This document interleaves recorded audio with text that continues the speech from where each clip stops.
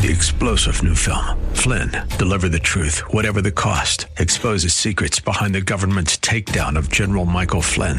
Flynn knew what the intel world had been up to. He ordered the first audit of the use of contractors. This set off alarm bells. He told the truth. He was the most dangerous person for Donald Trump to hire. They had to get rid of Flynn.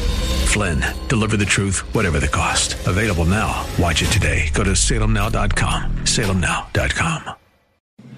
The Cal Thomas Commentary is brought to you by Values Through Media. Now here's syndicated columnist Cal Thomas. It's not a contradiction to say that John Lewis, who died last week at age 80, was a brave man who helped advance civil rights and, as a member of Congress for more than 3 decades, was also a partisan Democrat.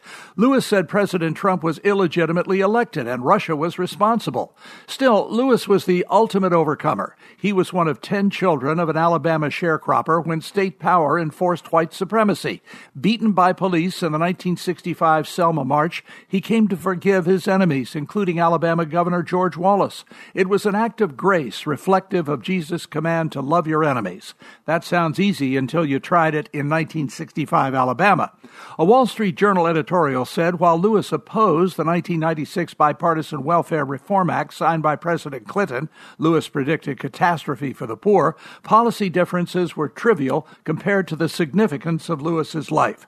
A significant life is a good epitaph for anyone. I'm Cal Thomas.